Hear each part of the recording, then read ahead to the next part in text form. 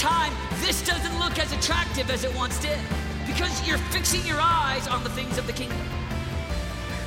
I'm just talking about 1,000 that have a vision for their heart. They've got passion for God. They're leading intercession on their schools. They're set apart, consecrated under God. And they've got a vision and a mission for their life. All right. How many seniors do we have in the room tonight? Yeah. Seniors. All right. Well, hey, I want to talk to you for just a second because I can't stress the magnitude of this time in your life. Literally everything is going to change if you're a senior.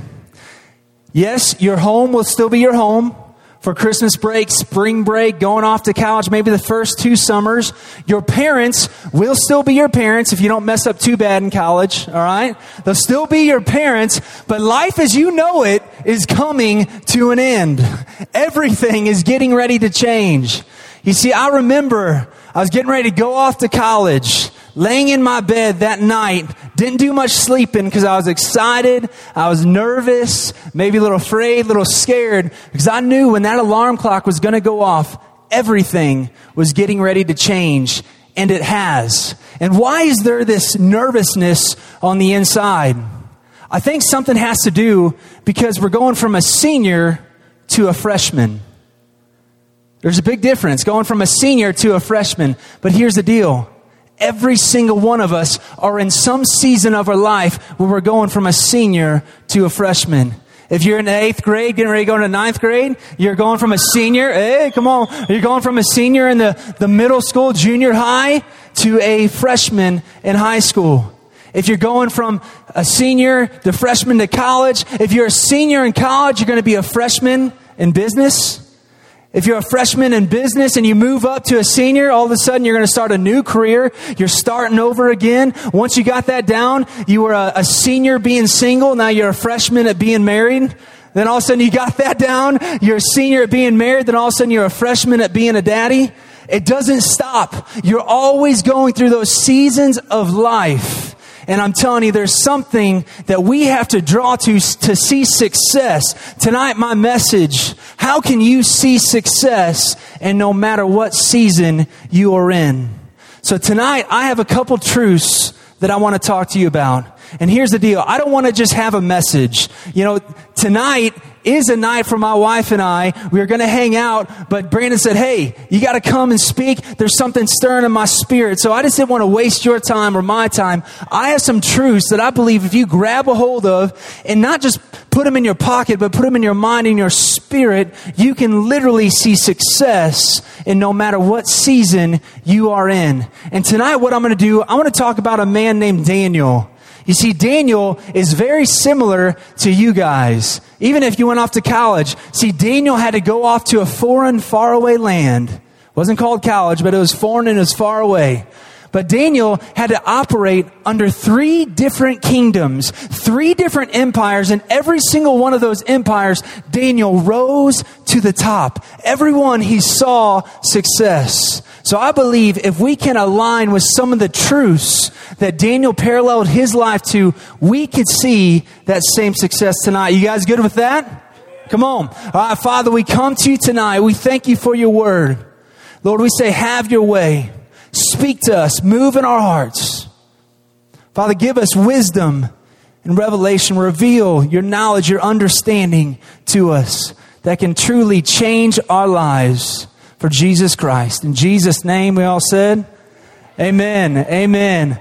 All right. Well, hey, I want to start this off. Daniel, in the book of Daniel, there's a guy by the name King Nebuchadnezzar. You guys heard of him? King Nebuchadnezzar. He was over the Babylonian Empire. And he came in to the Israelites and took them captive. He took the Israelites captives. And what he was doing, he was looking for some young men to raise up to be service to the king. And it's amazing, again, the parallels that I'm going to talk tonight. Because even what the king was looking for kind of reminds me of this group right here. So in Daniel chapter 1, verse 4, he was looking for young men without any physical defect, youth without blemish, handsome. Is that you guys or what? Come on, look at your neighbor and say, hey, I was born that way. You can't help it. You can't help it. So he's looking for handsome. It says showing aptitude for every kind of learning. Well-informed, quick to understand. That's you guys. You guys are smart, aren't you? Huh? Yeah, no. And it said, and they were looking for and qualified to serve the king's palace. He was to teach them the language and literature of the Babylonians. The king assigned them a daily amount of food and wine from the king's table. They were to be trained for 3 years, and after that they were to enter the king's service. Among those who were chosen were some from Judah: Daniel, Hananiah, Mishael, and Azariah. The chief official gave them new names. To Daniel, the name Belshazzar. To Hananiah, Shadrach. To Mishael, Meshach. To Azariah, Abednego. But Daniel resolved. Everybody say resolved. Everybody say resolved. Not to defile himself with worldly food and wine. And he asked the chief official for permission not to defile himself in this way. At the end of the 10 days, they looked healthier and better nourished than any of the young men who ate the royal food. So the guard took away their choice food and wine they were to drink and gave them vegetables instead. Verse 17, to these 4 young men, God gave knowledge and understanding. Everybody say, God gave. I want you to know it's okay to go to the Lord and say, give me knowledge and understanding. I'm telling you, in high school I was dumb, in college I was dumber. All right? For real. I got dumber in college. But you know what? I've gone to the Lord and say, God, give me wisdom. Give me understanding of all kinds of literature and learning, and Daniel could understand visions and dreams of all kinds. The first nugget of truth that I want to give you tonight, if you want to see success, and no matter what season you are in, you have to have resolve. Everybody say resolve again.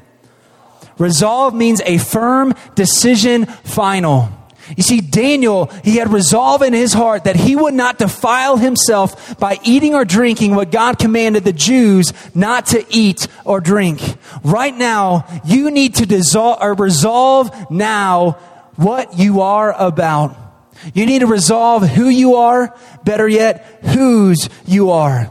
You see, Daniel had the revelation that he was not the main character in his own story, that it wasn't just about himself. See, what he understood, it always was about Jesus, it is about Jesus, and it always will be about Jesus. He had that understanding and that knowledge. You see, in the New Testament, the new covenant that we walk in, there's 140 verses that say, in Christ, everybody say in Christ, by Christ, through Christ.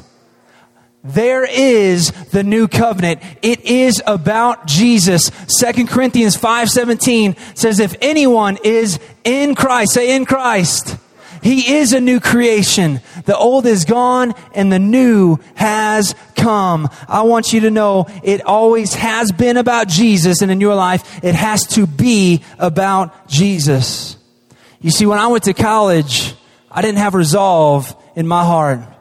I went to church here and there. You know, I grew up in the status religious family that was broken through divorce, and the list goes on. And, you know, there are certain things that really hurt my home.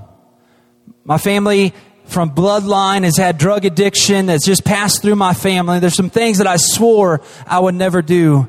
But when I went to college, I was literally living my dream, playing college football, something that I wanted to do as a very young kid. But all of a sudden, through a matter of time, I got to a place of living the dream to being where I didn't care if I was living or breathing anymore. You see, there's a scripture, John 10:10. It's kind of a life verse for me. It says, the enemy has come to steal, kill, and destroy. And Jesus says, I've come that you may have life and live it to the full. You see, in my life in college, the enemy used really fun stuff to try to steal, kill, and destroy me. He used drugs and partying and all those things that I thought were fun, and I was having a great time. But again, I began to do things that I swore I would never do because I did not have that resolve in my life. And it wasn't until I understood, what does that mean, life? Jesus, who was he talking to when he said that? Was he talking to a bunch of dead people? No, he was talking to living people. He wasn't talking about just some physical life. He used the word Zoe. Zoe in the Greek means life. And it's actually the supernatural life that we can live in heaven, but now live on this earth. That's the life that he's intended for you. A life of joy, of fun, of excitement. Yes, there's serious things that we have to walk through, but that's the calling that God has for you and I. You see, I've been doing youth ministry for a long time, and I've seen groups like yourself, loved on them, hung out, and all of a sudden, some of the most popular kids in the school graduate and go off to college. And there's sometimes about 6 months later, 8 months later, I'm sitting across from them having lunch, and they're literally breaking down weeping because of depression that's hit them, or because of situations. They've done what they never thought they would do. And I'm telling you, it stems. They did not have resolve in who they were before they were sent out. You have to have resolve now in who you are. Here's what you need to know. If you don't have that resolve, when the tests and trials come, you will succumb to the situation. You will succumb to the situation. But if you are in Christ, everybody say in Christ, you are an overcomer. That's what you have to understand. But when I say you're an overcomer, it can be a little exciting. Everybody say, I'm an overcomer. It can be exciting yes, I'm an overcomer. But it's one thing to say, yeah, I'm an overcomer, than be walking through a situation that you have to overcome. You see, it's one thing to say it, and it's one thing to truly live it out. You know, I've been doing ministry long enough to see it's a little bit different when a mom and dad can't pay the phone bill or the house payment. Or when all of a sudden a mom or a dad is diagnosed with cancer, and all of a sudden the room is shattered a little bit to say, I'm an overcomer. But I want you to know, God has called us to be overcomers. And Jesus said, I have overcome the world. And if He has overcome the world, He is in us. We have that same ability to overcome. We have that same ability to overcome. Can I get an amen? Amen. You know, there was no way out of death in a tomb and some guards that were in front of that tomb. There was no way out from the Red Sea. Jesus always provides a way out. You know, the Word of God says we will overcome by the blood of the Lamb and the word of our testimony. Here's what a testimony is not. A testimony is not if there's a diagnosis or a situation you're going through that maybe you messed up real hard, you're in trouble, you're grounded. A testimony is not with you and your head down, mad at yourself, beating yourself up, then all of a sudden God shows up and all of a sudden everything's great. That's not a testimony. Or someone that's being diagnosed with a situation, just beating their head, putting their head down, then all of a sudden God shows up and provides a healing. No, that's you being a baby and God showing His power and His work. Here is a testimony. I learned this in seminary. If you pass the test, you get the money. Testimony. All right? If you pass the test, you get the money. All right, here's a testimony. If there's a diagnosis, if there's a situation, Lord, this is not mine. This is who the Word of God says that I am. I am an overcomer. That is a testimony. And we all can be that overcomer. You see, here's the interesting thing. Through trials and situations, it's a part of us finding out who our true identity is in Christ. It's kind of like the eagle. You know, an eagle will build this nest up on a 1,000-foot cliff about halfway up. So the mama eagle will fly out and get twigs and build this nest, and it'll get feathers and down and just soft things, and all of a sudden, boop, there's a little eaglet, a little egg, and just after a period of time, it cracks open. The eaglet's just chirping away. It's hungry. So mama, what does she do? She flies out. She gets, worms and mice and all these things. She eats it down and, pukes it all up. And the little eagle's like, oh, this is so good. So the eagle gets all the nourishment from mama. The eagle starts growing a little bit. Life is great. Then all of a sudden, mama, she's like lifting up his wings. She's like, oh, you're about right size. And she kind of gets a little like twist in her head. And the little eaglet's like, never seen that look before, Mommy. And so Mommy all of a sudden starts ripping out the down and the feather and everything's soft. And the little eagle's like, Mommy, what are you doing? And all of a sudden, she's like, what are you doing to my home? She starts ripping out the twigs and just ripping up the nest. And the little eagle's like, Mommy, you're going crazy. And all of a sudden, there's just the ledge and Mom. And all of a sudden, he's like, Mom. And she charges him and he comes to the ledge. He's just like hanging on like, Mommy, what are you doing? Save me. And all of a sudden, Mommy eagle just comes up and, knocks it off. And the little eaglet's like, falling. It's 500 foot, so it's still. Then all of a sudden, whoa, I didn't know I could do that. I didn't know I could fly. I didn't know I could soar over my problems. I didn't know I could fly over my situation. You see, sometimes it's in the falling that we realize, oh, I am an overcomer. Oh, this is what it is to live in Christ. You are an overcomer. Amen? Amen. All right. You see, the rest of the story here tonight is because Daniel had resolve in who he was in Christ and the understanding that he was an overcomer. Daniel chapter 1, verse 18, it says, at the end of the time set by the king to bring them into service, the chief official presented them to Nebuchadnezzar. The king talked with them, and he found none equal to Daniel, Hananiah, Mishael, and Azariah.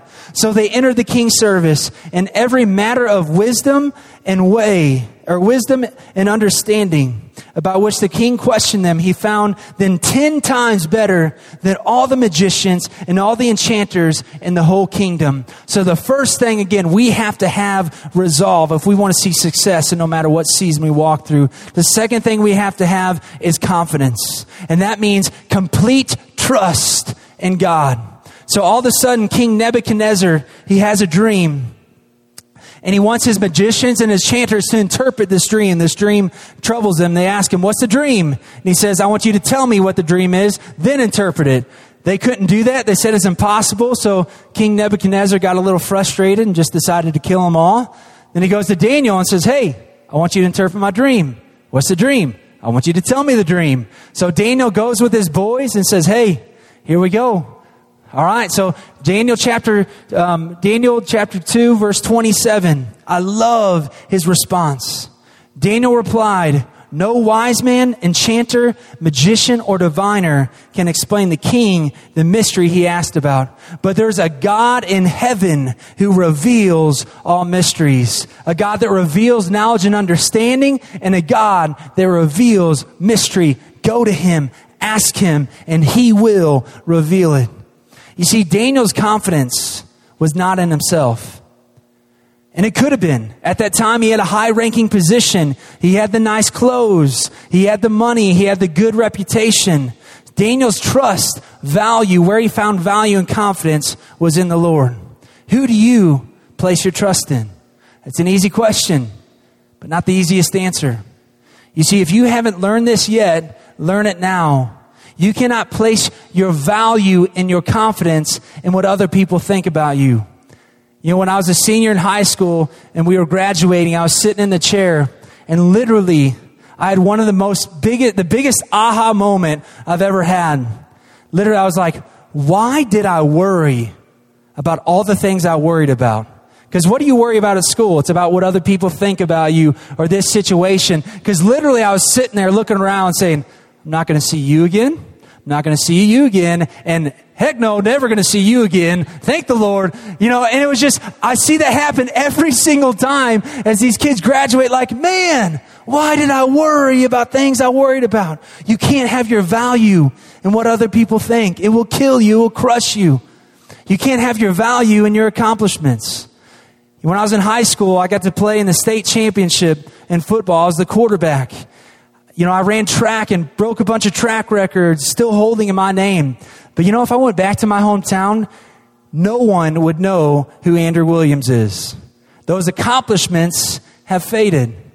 My wife and I got involved in business at a very young age, made a 6-figure income. We broke records with this company. We got a big old fat ring that represented just our accomplishments and what we did. I was so proud of that ring. And I have no idea where that ring is today. You see, and I'm saying we got to work hard, we got to try, but you can't place your value, your life into the accomplishments because they will tarnish and they will fade. We can't place our value in religious services. And our religious acts that we do, it will crush you. Religion always says do. Jesus says done. Religion always says do. Jesus says done. In the Sistine Chapel in Rome, there's a gentleman by the name of Michelangelo. He painted on his ceiling this beautiful portrait. And some historians believed that Michelangelo used some of the most darkest of colors that he could use to represent that God is in the silent background, that he's removed from humanity. But they brought some restorers in to restore the painting on the ceiling. And they used a solution that would withdraw or take out the impurities but leave the paint intact. And what they found was all the historians were wrong. That actually Michelangelo used some of the brightest of colors, but in the very bottom of the cathedral, they've been for centuries burning candles in religious service and acts of service. And all of a sudden, the wax and the soot got into the plaster of the painting, which what that did, it darkened the image of God and blurred the image of man. And I'm telling you, that's what religious acts and service will do. You are made to be bright. You are made to be beautiful. God is exciting. God is a celebration. So many of us think God wants our religious services. He wants so much more. He wants to dine. He wants intimacy. He wants a relationship with you. Here's what you have to have confidence in. It can't be in your religious services. It will let you down. It can't be in what people think. It has to be in Jesus Christ. And here's what you can have confidence in. That He has a plan and a purpose for your life. That He loved you so much that He gave His Son for you. That just you alone, His thoughts towards you outnumber the grain of sands. That He delights in you. That He has a plan and a purpose for your life. That even if you have powerful things coming against you, have confidence that you have an all-powerful God on your side. Our confidence, we have to have complete trust and confidence in the Lord. 2 Corinthians chapter 3. Such is the confidence that we have through Christ towards God. Not that we are sufficient in ourselves to claim anything as coming from us, but our sufficiency is from God. The third truth that we have to have tonight to see success, whatever season, is perspective. And here's what perspective is. Making decisions in the immediate in view of the ultimate. Another crazy story is King Nebuchadnezzar passes away. His son, King Belshazzar, steps into reign. And all of a sudden, King Belshazzar became a wicked man, a wicked ruler. And he went into Jerusalem, went into the temple, and took some golden goblets which were sanctified unto the Lord, these cups, and began to have a little party with them. In the middle of this party, all of a sudden a finger appears. And this finger, one finger, kind of crazy, little freaked everybody out, but began to write 4 words on the wall. And he went to his magicians and his chanters and said, "Hey, I need somebody to interpret this. I need somebody to tell me what this means." They couldn't. And his wife was like, "Hey, there was a guy named Daniel that your dad used to use. So he went and found Daniel, and he said, Daniel, if you interpret this for me, I will make you a third in command. I will give you money. I'll give you a purple robe. I'll put a necklace around your neck. I'll give you all these things. And listen to Daniel's response. He said, chapter 5, verse 7, then Daniel answered and said before the king, let your gifts be for yourself and give your rewards to another. Nevertheless, I will read the writing to the king and make him known the interpretation. Why would Daniel not receive those rewards for his efforts? Because Daniel made a decision on the immediate in view of the ultimate. Daniel knew that was a wicked king, and God would not bless that man. Well, shortly after that, a guy by the name Darius of the Medes comes in, kills the king, and all of a sudden puts Daniel in charge of the third of the kingdom. You know, we all would make decisions differently if we lived our life in perspective. How many in this room would have done something different this last year if you knew the outcome of the situation? Absolutely. Every single one of us. Every one of us. You know, I've been doing prison ministry for a while, and it's amazing to me. Literally, I've seen the Spirit of God more alive in some of those people and the inmates than I've seen in the church, because their only hope is in Jesus Christ. But I've looked at young men in the eyes that remind me of some people that I've looked in, even in rooms like this, that literally just made a bad decision. They came from a rough background, that maybe had a few too many drinks and got behind a car and all of a sudden swerved over and hit a family and killed a family. There's a young man that I was looking in prison, and he said, if I would have known, there would have been no way I ever would have picked up that first drink in my life.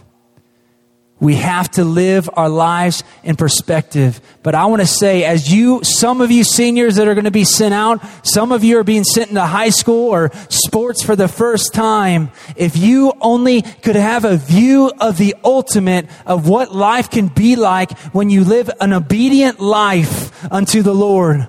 I'm telling you, it's a Zoe life.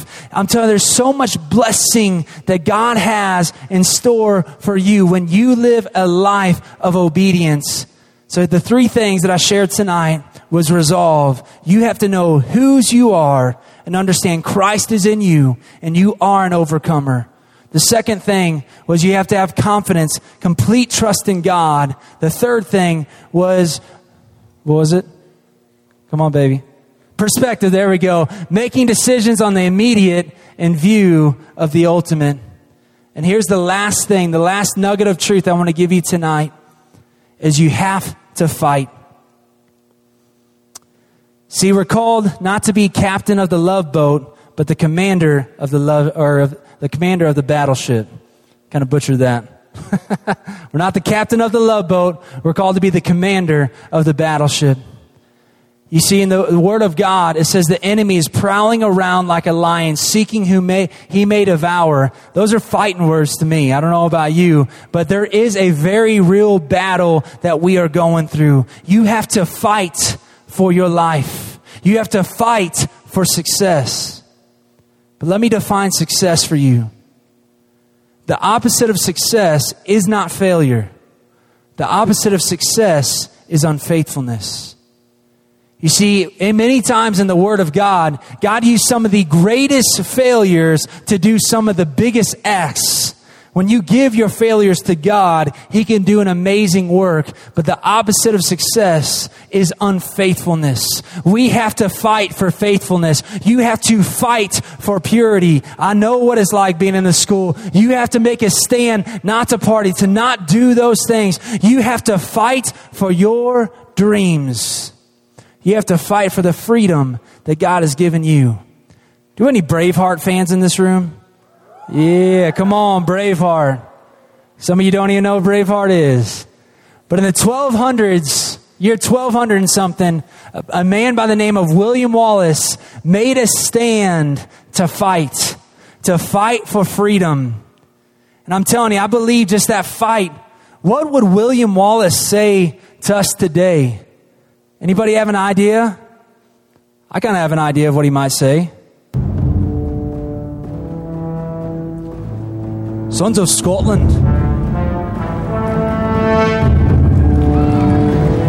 And sons and daughters of desperation, I am William Wallace. Yes, I've heard. And if he were here, he would kill the enemy by the hundreds. He would shoot fireballs out of his eyes and lightning bolts out of his armpits. I am William Wallace, and I see a whole army of students in defiance of tyranny. You've come here today as free men, and free men you are. What will you do without freedom? Will you fight?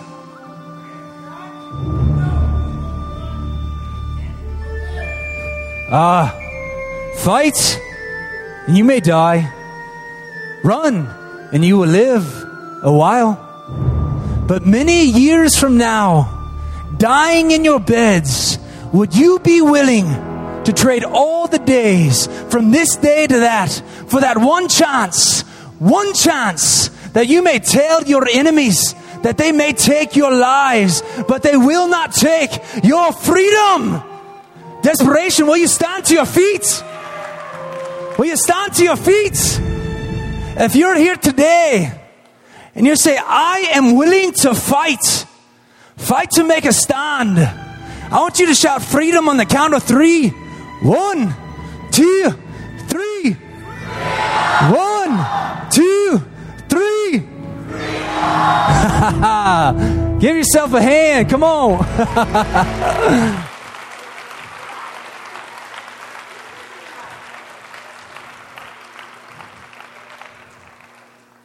I want to pray for you tonight. That might have been the coolest sermon illustration you've seen, or the dumbest, or you're still saying, what's going on? Who's that? Who's that guy? But it wasn't just for fun. There was a reason in doing that. I'm telling you, life is a fight. It is a battle. We have to make a stand. I want you to close your eyes here tonight.